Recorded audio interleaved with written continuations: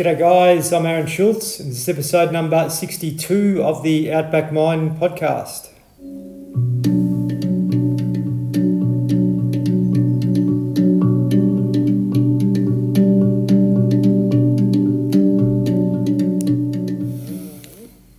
Talking fatherhood again today.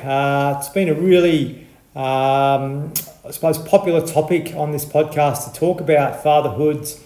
We've had a few guests on that have gone into their own experiences and so forth and what they're actually doing to help others. Today's guest, Daniel Norich, is part of an organisation called Hero, which basically helps new dads to reclaim their physical and mental well-being. A lot of us, when we experience fatherhood, we pretty much fall off the horse quite quickly. Our physical health suffers. We sort of get a bit sluggish. We don't get much sleep. We lack motivation, all those types of things. And our mental health can really follow that. We're losing sleep and all the things that go along with that. So certainly Daniel and his partner, who's been on this podcast before, Paul Gleaser, are really passionate about trying to support new fathers out there. Daniel in particular has got an amazing story. He travelled the world looking at, various forms of well-being and fitness and so forth. He's a movement specialist and he really knows how to use the body well, functionally, and also to be able to get the body working more in harmony. And he's got some great tips, tricks and knowledge to discuss with us. But also, Daniel lost a child in its infancy years ago, and we're going to talk about that, how that affected his well-being. I know some of the listeners have experienced that as well. So please, if you find this a little bit difficult, just listen at your own time. And I'm sure you're going to be able to take a lot away from Daniel's wisdom with regards to his own experience. Just want to make special mention to our primary partners, Green Nutritionals, who make green organic superfoods that support our physical and mental health. Please support them, check them out, greennutritionals.com.au, and also Pure Life Bakery, who makes sprouted breads, which are great for our digestion, and if our digestion's working well, then our physical and mental health is better. So I really encourage you to check them out. Their breads are available all around Australia, purelifebakery.com.au. All right, we'll get Dan along and get into our conversation. Daniel Norich, welcome to the Outback Mind Podcast. Thank you so much. It's great to be here. Yeah, appreciate it, mate. I think we're going to have a pretty deep chat about all things fatherhood, but also all things being a man and moving the body and all those types of things that we need to do as humans to keep ourselves physically and mentally well. And I know there's lots of guys listening to this which will benefit from this conversation, mate. So really grateful for you coming along, having a chat.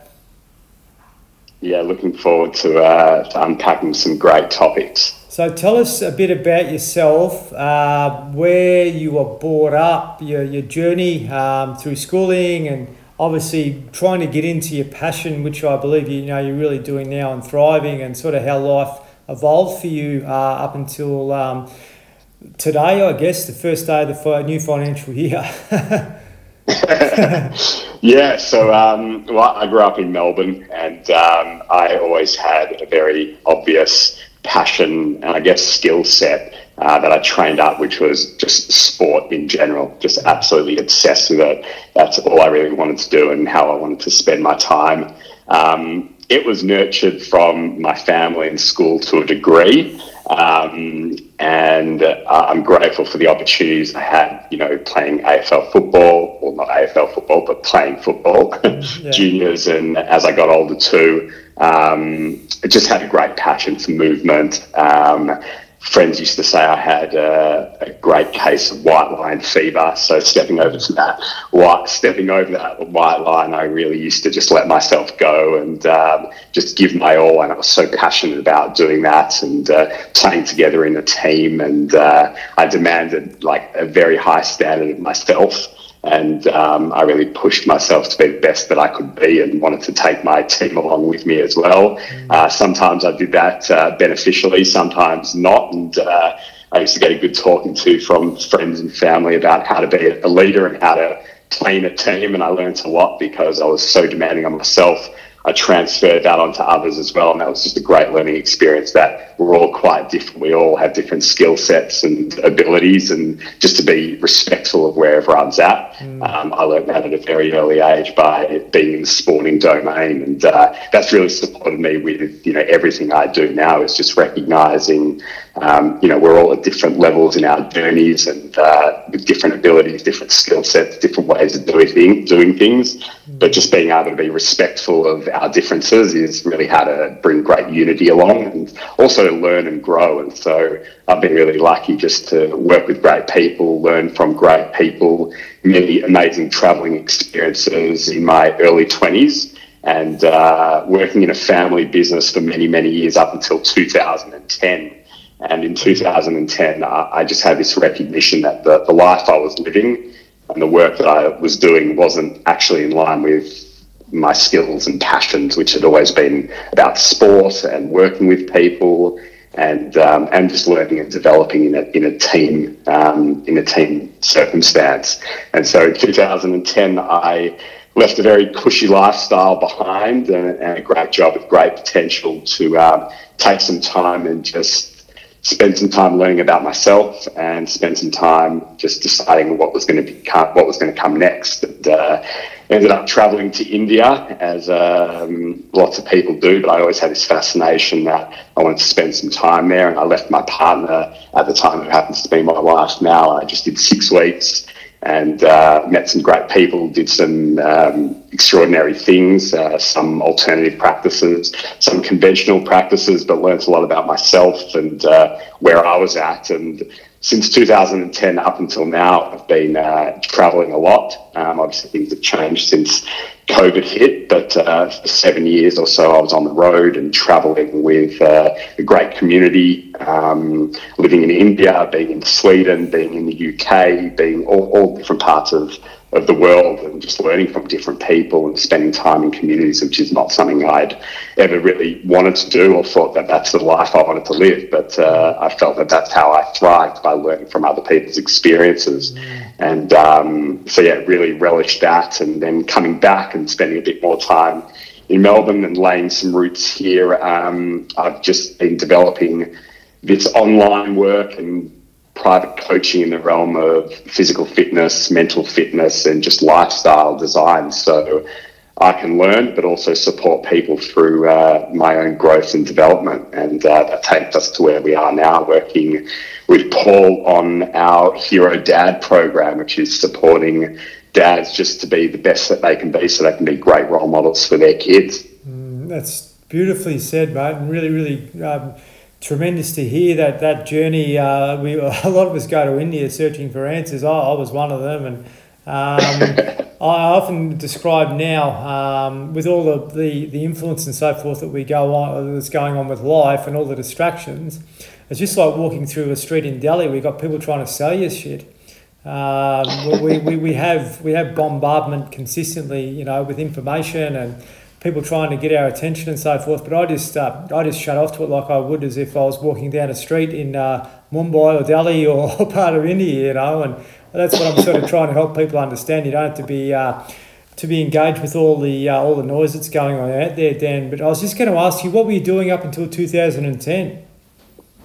So I was working in a family business, and that was from 2003 to 2010. And family business is still going and going strong. And my brother and my father and my uncle were all involved. And I was working, really I started from the ground up and working in the warehouse, unloading containers, very physical work. And that was perfect at the time of my life where I was at. And then progressed in the role to working in sales and relationships, and learnt a lot. And, my family were great in what they do. And I got some great value from being there, but it just didn't connect with the lifestyle I wanted to live and the passions and skills that I had. I kind of was running away from that because I just didn't think I could make something of myself, using my passions and skills.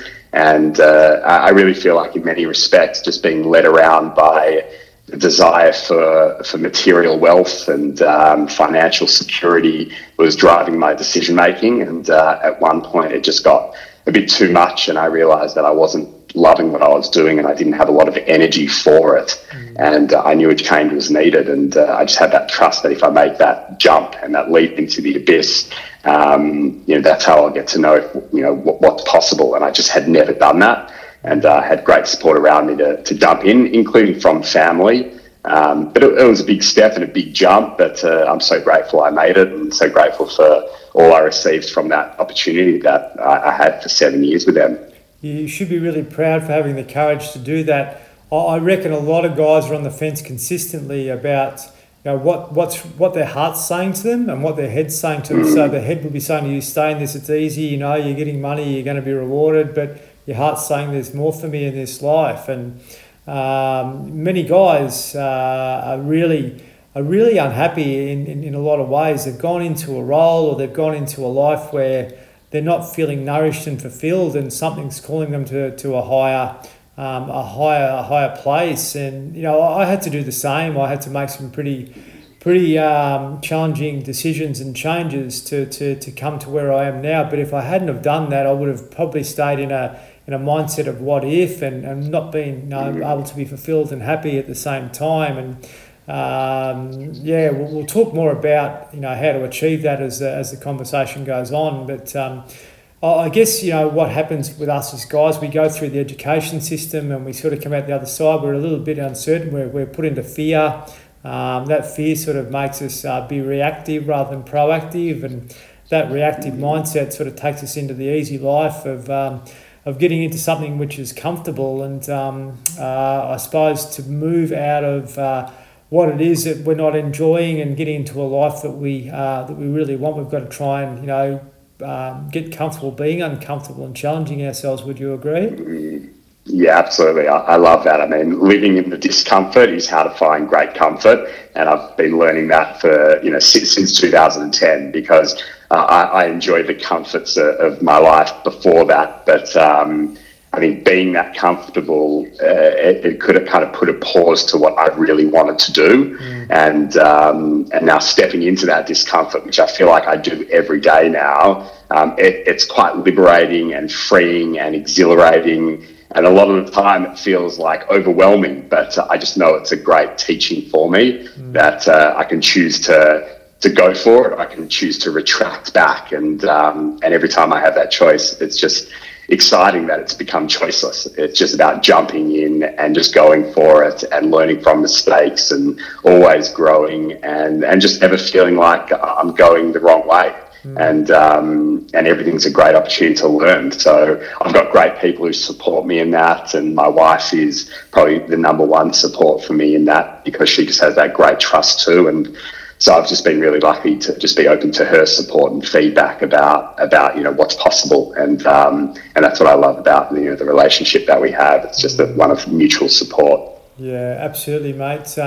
You are quite blessed to have a partner that you've been able to really align with, and to be able to sort of feed and bounce off each other when you need to. And she's obviously really keen to help you progress and do things that you really enjoy doing. And for her, keeping in a family business and have that dollars coming through would have been nice. But if a husband's being fulfilled and he's thriving and he's happy, then all of a sudden the relationship starts to become stronger and stronger. I believe that's for sure. And I guess a lot of us as guys, we're in relationships and we sort of are just the breadwinners in lots of ways, and that can become comfortable. But unless we're really doing things to challenge ourselves, we don't really become fulfilled. And I think with what you're doing with regards to your movement, training and so forth, is giving guys some accountability and some education on how to use the body to settle the mind, to be able to sort of get back to that sense of peace and balance. Is that right?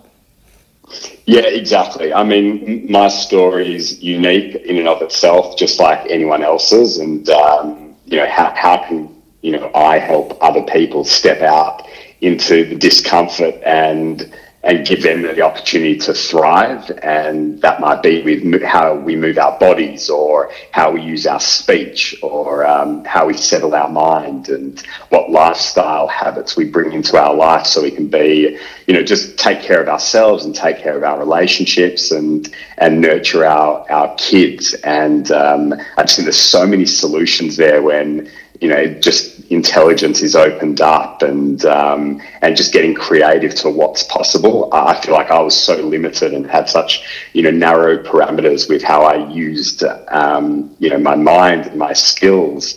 And I think that's just been opened up just naturally through learning from other people with where they're at, and then trying to find solutions together. And sometimes it can be just the simplest thing and the slightest tweak that can make the biggest impact. And we talk a lot about, how we use technology, especially when the kids are around. And it's so easy to bring it in all environments because it's always so freely with us. But it's can we put it to the side, and what's the impact of doing that? And I try and practice that every day, just putting technology to the side so I can be present with the family. And it's just as simple as putting a little place where you walk in the door and put your phone down, and then it's just done. And that's just a simple example of little things that we can each do every day to, upgrade our life and our relationships, and how we look after ourselves. And that's around movement and lifestyle and nutrition and countless other things too. Yeah, well said. It's interesting, you're journeying off to India and sort of leaving that comfortable relationship and all those sorts of things, but what was happening is your third eye, which a lot of people mightn't understand, is your intuition basically was starting to open up. And by going to a foreign environment and seeing cultures which are living spiritually and living more from the heart, it was really drawing you to a higher level of consciousness. And I'd just like you to talk about what happened to you over that 6-week period and how that sort of changed your life. Yeah, so I remember, saying goodbye to my wife at the airport, and it just seemed all a bit crazy just to leave everything and everyone, but it was just such a strong calling to go and just challenge myself in a way that I was kind of craving. I'd heard a lot about, just self-development work, and I hadn't really experienced it too much before then. And I just felt if I give myself the opportunity to be by myself and have, time and space to reflect on my life, but also potentially learn about my life and what's possible, that would be a very valuable thing. And so in going there, meeting some great teachers, doing some great meditations, doing lots of yoga, talking with great people. I was in Dharamsala, so I was up north. It was the foothills of the Himalayas. I was in a little town called Bagsu, and, beautiful Tibetan people around, walking around in robes. And there just was this sense of peace and calm. And I remember going there, and I just bought all my running gear, and I was running around, and I was doing training sessions, and learning percussion. I'm a drummer, and was just learning from people there. And then I just got introduced to different teachings and different philosophies and different practices. And at some point, something did stick, and it's been a practice that I've taken on for the last 11 years, and it's really kind of prepared me for aspects of my life that I didn't see coming at the time, and we can definitely chat about that. But that journey was just about learning to be comfortable with my thoughts, my emotions, my sensations, and just not feel that I am being mastered by them or a victim to them. And that really opens me up to how much I had been a victim and how much I had been mastered by it. And this just opened me up to just more freedom, more relaxation, and more comfortability to be uncomfortable, which we've spoken about numerous times already. But that's changed my life so dramatically. And as I said, just prepared me for the unpredictabilities of life, and every day feels like it's unpredictable. And I think my journey over the last years has really kind of shown me the strength of the practice and being able to face really challenging circumstances. So I'm grateful for that time. I never thought it was going to stick. I never thought I was going to continue practicing, but I just made it a habit and made it a practice and remained disciplined and had great support. And I just kept showing up to the practice. And that's kind of what I did from day one when I started doing exercise and playing footy. I just remember being outside in the backyard, kicking the footy up to myself just relentlessly. And it was like the more times I did it, the better I got, the more instinctive it became. So I used that kind of mindset technology when it came to anything practical, especially a meditation practice, which was just about the more it's practiced, the more it becomes innate. Jup, it's called. Jup means repeat. Repeat, everything follows. It becomes, part of you. And, that's something that we need to do, that repetition consistently, whether that be settling the mind, meditation, movement, whatever it may be. It just helps you understand yourself a bit better, I guess, and having that discipline is really important. So what was the practice that you're actually learning, or the lineage that you're involved in at the time? Do you remember? Yeah, so it's just a very simple short moment practice, short moments of relaxing body and mind, which means that it was just very practical. I could take it with me when I was in relationship with my wife and my parents and my friends, and all experiences when there's just like that reaction, as you mentioned before, just reacting to circumstances, reacting to things outside of ourselves, reacting to, my inner world, and just seeing how like I'm always just reacting. And this just gave me an opportunity to just press reset, relax, and just see naturally what comes from just taking a moment, taking a pause, and just seeing, wow, like the language just started to change. The desires started to change too. And it's just a daily practice now. And I think every day there's many triggers. So it means there's many opportunities to practice. Absolutely. Yeah, I've been really grateful with my journey. I do what's called sadhana every morning. So that's meditation and then some form of movement. My yoga, because I'm sort of not involved in a community which is practicing regularly, I still do some physical practice of yoga, but that 2 hour practice in the morning is usually physical activity. So running, moving the body a certain way. I'm turning 50 soon, so I need to be able to learn to move my body a bit better. I think I can really thrive. I don't have any physical issues. My body works well, but I think I can get more out of it if I just get involved in a practice which is really nourishing for my body and mind at the present time. So I find moving the body, for an hour will give me a chance to settle into meditation better. A lot of ancient wisdoms, like transcendental meditation and so forth, they always say, do your meditation first and then move your body second. But I find some days that works for me, other days it doesn't. And I just think it's what actually works for the individual and what's going on in their life, which helps them find that sense of balance and calm again. Would you agree?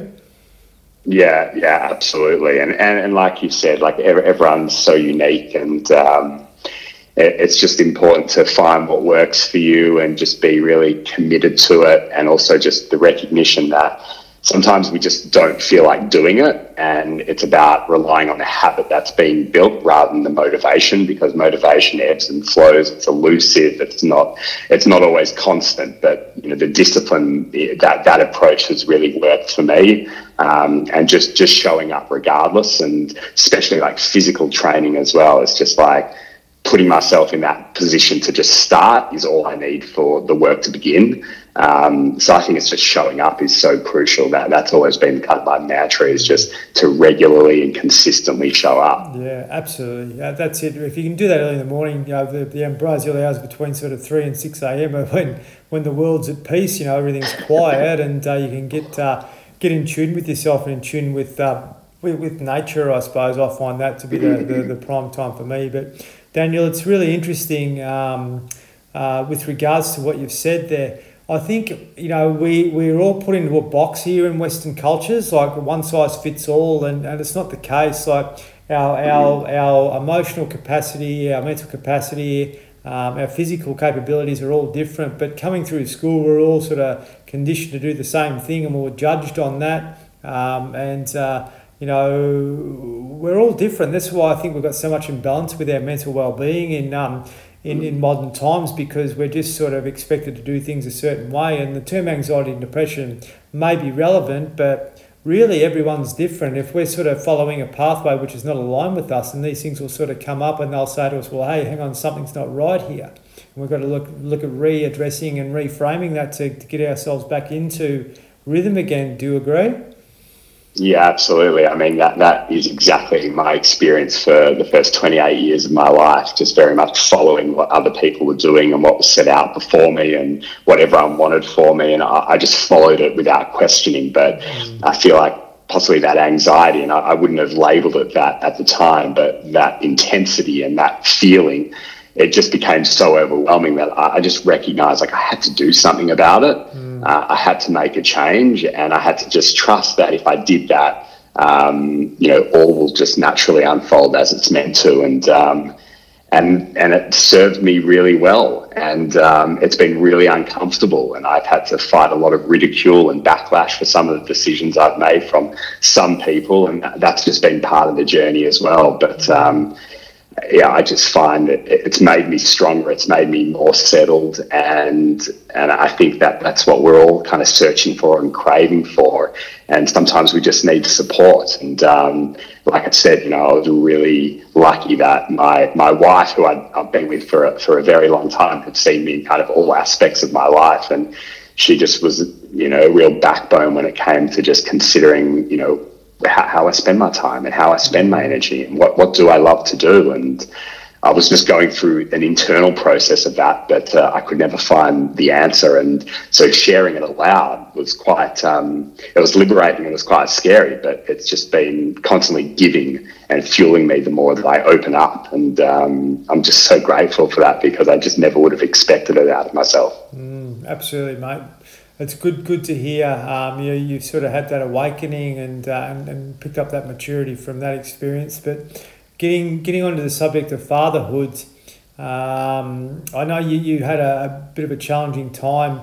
Was it with your first child that unfortunately passed away quite early on? And I'd just like you to, I know it's a touchy thing, but I'd like you to give us a bit of an idea of how that was for you and how you sort of moved through that moment in time and sort of how you've recovered and responded from that experience. Yeah, thanks for asking. Anytime I even say my son's name, his name was Bodhi, I'm just looking right now, I just get goosebumps and my heart starts to race. And it's really an honour to be able to share his name and speak about him, and I'd be really happy to just share that journey. It was 2016. Bodhi was born on December 17th, and it was a beautiful experience that my wife and I had with him, and all was going well for the first 2 days. And I remember on the second day, it was about 6 a.m. and we were told, we're going to have to take Bodhi to the children's hospital. We just want to run some tests and see how things are going with his bowels and his stomach and intestines. And so we were rushed in an ambulance from St. Vincent's to the children's hospital, and it was quite emotional. We weren't clear on what was happening, and we were just kind of learning as we go, and people giving us information as it was coming to hand. And we both had this idea that this was just a short-term stay, and all would be well. And essentially that stay lasted 7 weeks. We ended up living at the children's hospital, and we spent every day with him, which was absolutely amazing. And of course, we weren't clear in the first few weeks even what was going to happen. We were in constant dialogue, of course, with the doctors and the nurses, and everyone was just completely wonderful and offering us all the support we could ask for and all the information we could want. But I remember distinctly a walk with the crew there that were looking after him, taken into a small room, and that my heart's beating now as it was then, and Romy and I are together holding each other and, hoping for some good results after some tests. And I remember the doctor saying to us that they feared for his life at that point. And I just bring that up because that was one of the most traumatic things to hear. And it pushed us to start considering that he might not live. And that was always something that was there, but it wasn't spoken of. And that brought it to light that was possible. And yet there was still going to be many tests done and many solutions to consider. And I just remember also just throughout that journey after that conversation for the remainder of his time at the Children's Hospital and his life, Romy and myself and our brothers and sisters and family just got involved to try and find solutions on the phone to doctors and practitioners all over the world trying to find a solution. And it was amazing how interested and invested people were to help us and to give us an opportunity to learn day and night. It was just phenomenal how open people were to helping. And that was one of the great takeaways of the experience. But unfortunately, after 7 weeks, we were able to actually take Bodhi home to spend the last few days of his life together in our home. And I just distinctly remember just carrying him with us to all the rooms of our little apartment. And I remember taking him into the room that we were going to set up for him, and just saying this was going to be your room. And that was when I really had my first breakdown experience of just recognising that wasn't going to be the case, and he wouldn't live there, and he physically won't be with us. And it was really powerful to take him home and spend those last few days together in our home, because we had that comfort of just taking care of him and being with him. And also when he took his last breath, he was in bed with myself and Romy, and it was beautifully heartbreaking. And I reflect on that moment every day, and reflect on his life every day, and it fuels Romy and me and countless others in our life and our community, because he lived 7.5 amazing weeks with a bright smile on his face and fierce determination and commitment, and lit a fire in all of us. But he didn't survive, and that was a really tough period. And living at the hospital was so unique in itself, because we just were always available and always present, but we also got great support from people that wanted to be with him as well and have a relationship with him during his lifespan. So it gave us an opportunity also to just be together, go for walks. I speak about this a lot, that I still did my best to train most days, because it was a great release, and just do all the practices that I do with body and mind, because I knew that that's what I needed to lean on to get through this experience. And I'm grateful I did, and Romy too just prioritised taking care of herself, and it just meant that we could be fully present and energetic when we were with Bodhi, which was a lot of the day, but also we just needed to replenish and refuel. And living at the hospital is quite an experience. And I just reflect on that journey and just getting through it, and then of course learning to deal with loss and grief, which I still feel like I'm learning and discovering aspects that just keep on announcing themselves spontaneously. And well, I mean, I could go off in so many tangents about the journey, but a lot in the last, so it's been 4.5 years now. A lot of the decisions that have come from then have really stemmed from how to keep Bodhi's memory alive and legacy alive, and that's really how, in my experience, Hero, the work that we're doing now, was really born, is being able to help people who are going through challenging circumstances. And it's all relative and it's all experiential, based on what we individually experience. And if we can contribute our experiences to other people's lives to help them through a tough challenge, it just feels like, for me, honours Bodhi and his life and keeps his memory alive for myself and for Romy. And I'm just grateful that that's kind of how things have evolved, because the early days, weeks and months, even years after his life, it was a struggle. And so I'm still learning to navigate grief, and maybe I always will. And so it's just one day at a time. Mate, thank you so much for sharing that. A few things had come to me there while you were speaking, and look, it would have been really challenging to sort of know that there was going to be an outcome when you've got this new child, and you've managed it so beautifully, but I suppose at the same time you've beautifully managed yourself, and I believe the self-discipline practices that you had already ingrained in your life helped you through that, to be able to come back to that sense of connection every day with yourself, to help you understand that everything will be okay, and to be able to move through it positively, because we can quite quickly go to the negative mind, and the negative mind will take us to moments of feeling uncertain, depressed, all those sorts of things, which I'm sure popped up and still pop up. But having that routine and that regularity was probably a real gift for you to be able to get through that period and beyond.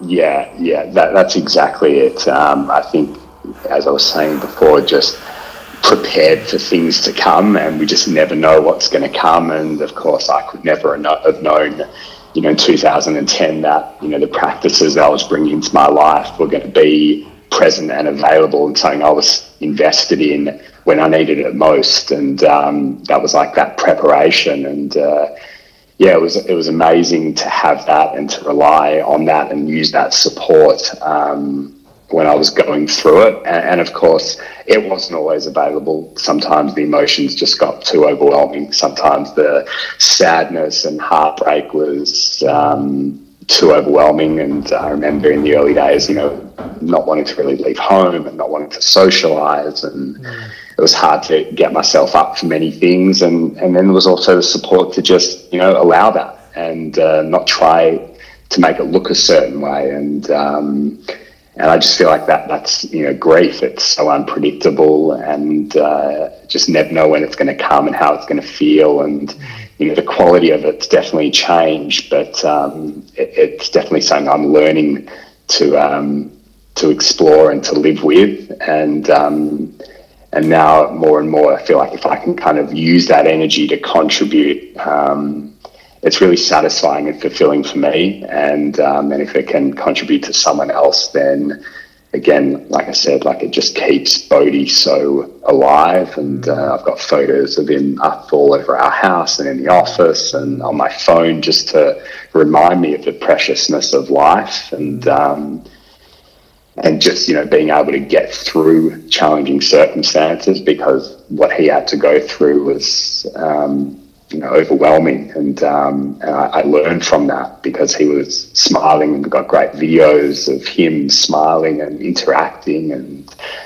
it's just so wonderful to have all that to support us. And when I say us, like our family now, we're fortunate. We've had a few kids after Bodhi, and even just to share there, there were miscarriages along the way, and it hasn't been an easy journey, and but it's still been part of the experience and part of our life, and that's what it is for us. And we've all got our challenges and unique experiences of life, and I don't think anything is ever linear, and our experience has been a good testament to that. And so we're just really dedicated to bringing his memory into all aspects of our lives, and bring his life into our daughters' lives as well. And they say, who's Bodhi? And not who's Bodhi, where's Bodhi? In the sky, looking all over us and being with us and in our hearts. And it's just really emotional to do it, but it's so important to do. And going to the cemetery and spending time there, and just being with him in our ways and learning to be with him more and more in new ways. And so many people are facing this as well, and going to a bereavement group and learning from other people's grief stories has been helpful. And I think that's just the power of sharing and being vulnerable. And I just hope that my story can help impact another person's life, and Bodhi's life can help impact countless people's lives. Mate, really grateful. I just had so much emotion sort of come up while you were talking there, and he's part of your family, although he's not with us in physical body. He's part of your family, and your daughters will grow up with that knowing and knowledge and so forth as they get older and evolve, and that will be really powerful for them to actually realise the I suppose the simplicity and the beauty of life, and how fragile but also beautiful it actually is. And we get distracted with all the rubbish in life. When you come back home to feeling what it's all about, then you start to be a bit more grateful, and it's hard to do with all the distractions that we have. But I know for me, people in my family that have passed away, I've got really really grounded by just going and sitting near their graves, and it just gives you a chance to reset, I guess, and just really start to realise that a lot of the things that we get sort of caught up and swept up in life are not really that important and essential, Yeah, absolutely. I too love being at the cemetery. I just feel very connected there, and it's a beautiful space to just reflect on his life and just on life. I think that's what you were alluding to there, just the preciousness of it, and to do what we love. I mean, it can very easily get lost in intellectualizing this, but there is this power of loss and grief, and how that can really impact how I live and we live, and it's also a practice. I just remind ourselves of that, and just the preciousness of being present with our kids. So grateful for that opportunity. It's like I guess from having the experience with Bodhi, it's like there are always moments where I fear for their life, and maybe that's just because of what we went through. And I don't indulge that with them, but it comes up for me quite often. It just makes me, it inspires me to just be as present as I possibly can. And it's not always easy because it's so distracting. There are so many distractions out there, and so I'm always trying new things and learning about different ways, and also just how I relate and how I interact with my surroundings, because it's just what can I contribute to them, and how can I give them all this energy and love that I have. And I wanted to give so much of that to Bodhi, and when that was taken away, there was 2 years of really struggling to know how to use that energy. And so just to have that opportunity now to bestow that love on these beautiful young girls is it's so amazing. I feel so lucky. Yeah, absolutely. It's taken your awareness to another level. Look at what's happened, to humanity. You went to India, you saw people living, in pure union with what they're meant to be doing in life. They're not dominated by all the things that we are out here in Western society. And until white men arrived here, people were living in harmony and in peace and in rhythm with life. We've been so distracted away from that. We've been so distracted away from, the higher levels of consciousness, which are, compassion, gratitude, kindness, and that's been overcome by greed, guilt, shame, fear, all those sorts of things which we get entrapped in. But, going and doing the simple things, really being present with your kids and enjoying that, and that connection, it's so hard to get back to sometimes because of all the noise that goes on. And, we're meant to be living more from the heart, and we're sort of dominated from the mind too much. The mind's a wonderful servant, but it's a terrible master at the same time. I guess if we can just be more heart-based with what we're doing, and that's the feeling you get when you're interacting with your kids, and the mind's sort of dominating, to be there for fear of danger and all those sorts of things. But I guess, that's how I think we can really change as men and as humans, is to be more heart-based, leaders. So whether that be a leader of a family or a workplace, or, doing what you're doing with regards to helping others, if you can do that more from that sense of connection rather than ego and those sorts of things, then that's where we can start to, really, really change it and get back to more alignment and feeling, in joy, which is the way we're meant to be as humans. I guess we're meant to be, really, really living, a balanced, calm, relaxed life, and our calmness is being distracted by all the noise in modern society. So we're just got to, come back to base consistently, and the cemetery feeling will give you that. The meditation will give you that, and that's really the importance of what it's all about. To know that there's an undercurrent underneath all the bullshit which seems to dominate us in modern life. Yeah, that's really well said. And I think with the work that we're doing now, starting to just recognise like how many, and I'm speaking specifically to the male demographic, because that's the space that we're working in, this real yearning and craving to open up and to share. There's a lot of silent suffering going on, and I know that in my own life too. And when there's this opportunity to just share, it feels more and more people will take up that opportunity, because there's a lot that's being held in and held back, and it can be quite crippling and paralysing. And so I just see there is greater and greater opening and openness now, and I think it's a really exciting time. I think there's lots of great things that are going to come from living from this heart space, as you speak of. Yeah, that's right. But we're at a really pivotal moment in humanity, where people are starting to reassess things, and I guess a lot of the things that we've been distracted by,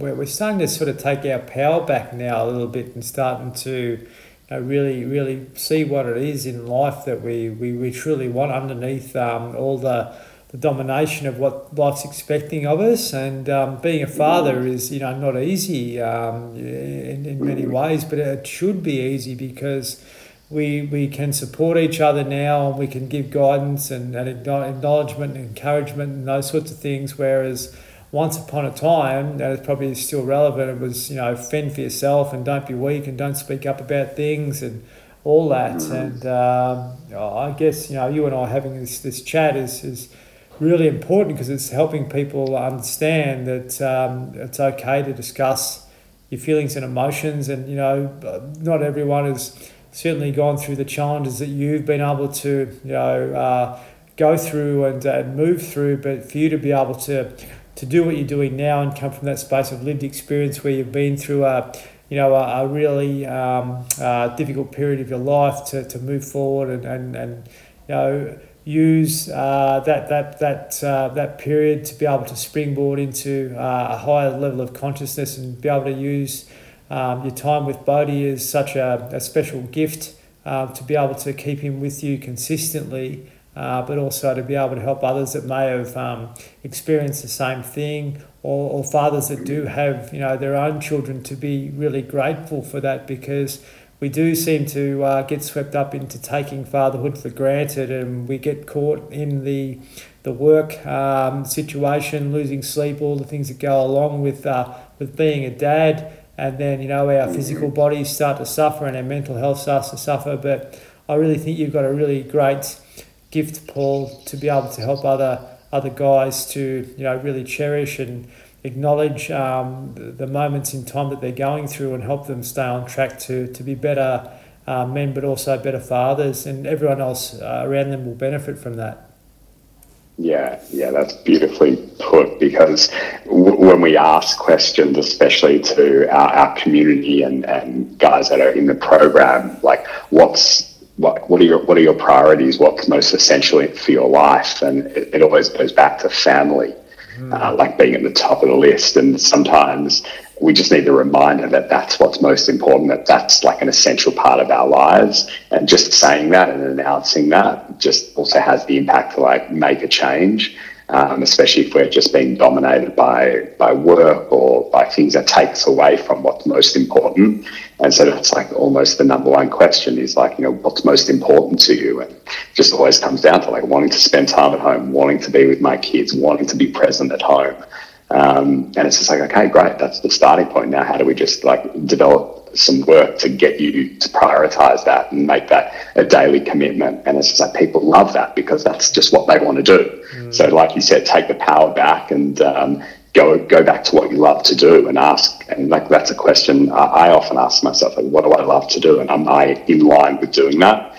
And bringing that to our community has been very rewarding, and just makes it easy then to just make a decision. It's like, well, this is what I love to do and this is what's most important. So why am I not doing that? It's almost harder to not do it than to do it. Yeah, that's right. Absolutely, it is. We seem to we seem to lose focus on the important things. We get sort of distracted on all these tangents which take us away from that. And look, you and I have another conversation another time about my own journey with my children and so forth as well. But it's funny how life evolves and unfolds and so forth. And I guess if you can treat every day with curiosity, if you have kids, then everything will be a surprise. And we get dominated by the negative stuff, but if you can actually like be really curious as a father to how your son or daughter is evolving and really watch and notice that, then your life will sort of come back into balance, I think, for sure. Yeah, absolutely. I couldn't agree more. So, yeah, it's been amazing to chat with you, and I would love to hear about your journey too. Oh, mate, we'll go on for hours about that one, but we better tidy this one up. And mate, I'd like some listeners to reach out to you.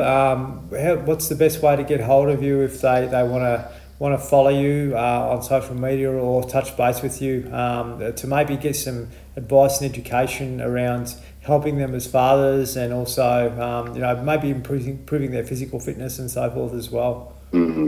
Yeah, absolutely. So people can find us on Instagram at Hero Dad Life. We're also got a private Facebook group for dads called the Art of Healthy Dads. We're closing in on 1,000 members there, which is amazing. And our website, which is hero.cm. Check out some of the work that we do there. Plus, if you wanted to schedule a chat with me, and love to just help out wherever I can and share some possible insights and solutions for any kind of challenges that someone's facing. So I would say that would be the best places to find the work that we're doing. Beautifully done, mate. Really grateful for your time, conversation, your bravery to discuss your fatherhood experience and all the good and so forth that's come from Bodhi's life, and also what you're doing as a dad, but also within your own community to be able to help inspire others and help them to become more conscious, connected fathers. And geez, mate, I wish you were around when I was a new dad. I would have loved to have had someone like that supporting me. So I just think it's an investment if anyone wants to reach out to you to maybe look at really things that can help them, because it's not easy. We sometimes can't do it on our own, and just to have a mentor or a guide is really really important. So I'm grateful for your time, Dan. Thank you so much, Aaron. That was awesome. Appreciate the opportunity. Guys, hope you enjoyed that pretty powerful, deep conversation. Very emotional for me at some points. Dan, really fearlessly shared his story there. there's so much that come from that with regards to following his intuition, going and learning a bit more about himself, being vulnerable and open to doing that, finding discomfort and being comfortable in that as well. If we always stay in our comfort zone, we don't grow, and that opportunity that he took years ago helped him grow and expand his awareness. Obviously, losing his son has had a profound effect on his life, but his structure and self-awareness and belief was able to help him through that. So it was really beautiful to hear him share that journey with us and everything that's come from that as well. So I really, really encourage you to touch base with him if you're a father, or you know someone that is a father or a new father that can get some support from him. I just think it's so valuable and such a great opportunity, because it'll not only help you as a dad, but also help you as an individual. So please chase them up, certainly look them up on social media. I think on Facebook was The Art of Healing Dads, the closed group, and also on Instagram, Hero Dad Life. So if you'd like to touch base with me, I really appreciate your feedback. Support at outbackmind.com.au, the website outbackmind.com.au, which will hopefully be up and running with the new site in the next few days. The old one's still there, but that's cool. Everything's on there. So appreciate your supports. Thank you. Some more awesome guests coming on soon. But I hope you really enjoyed a conversation with Dan. Thank you.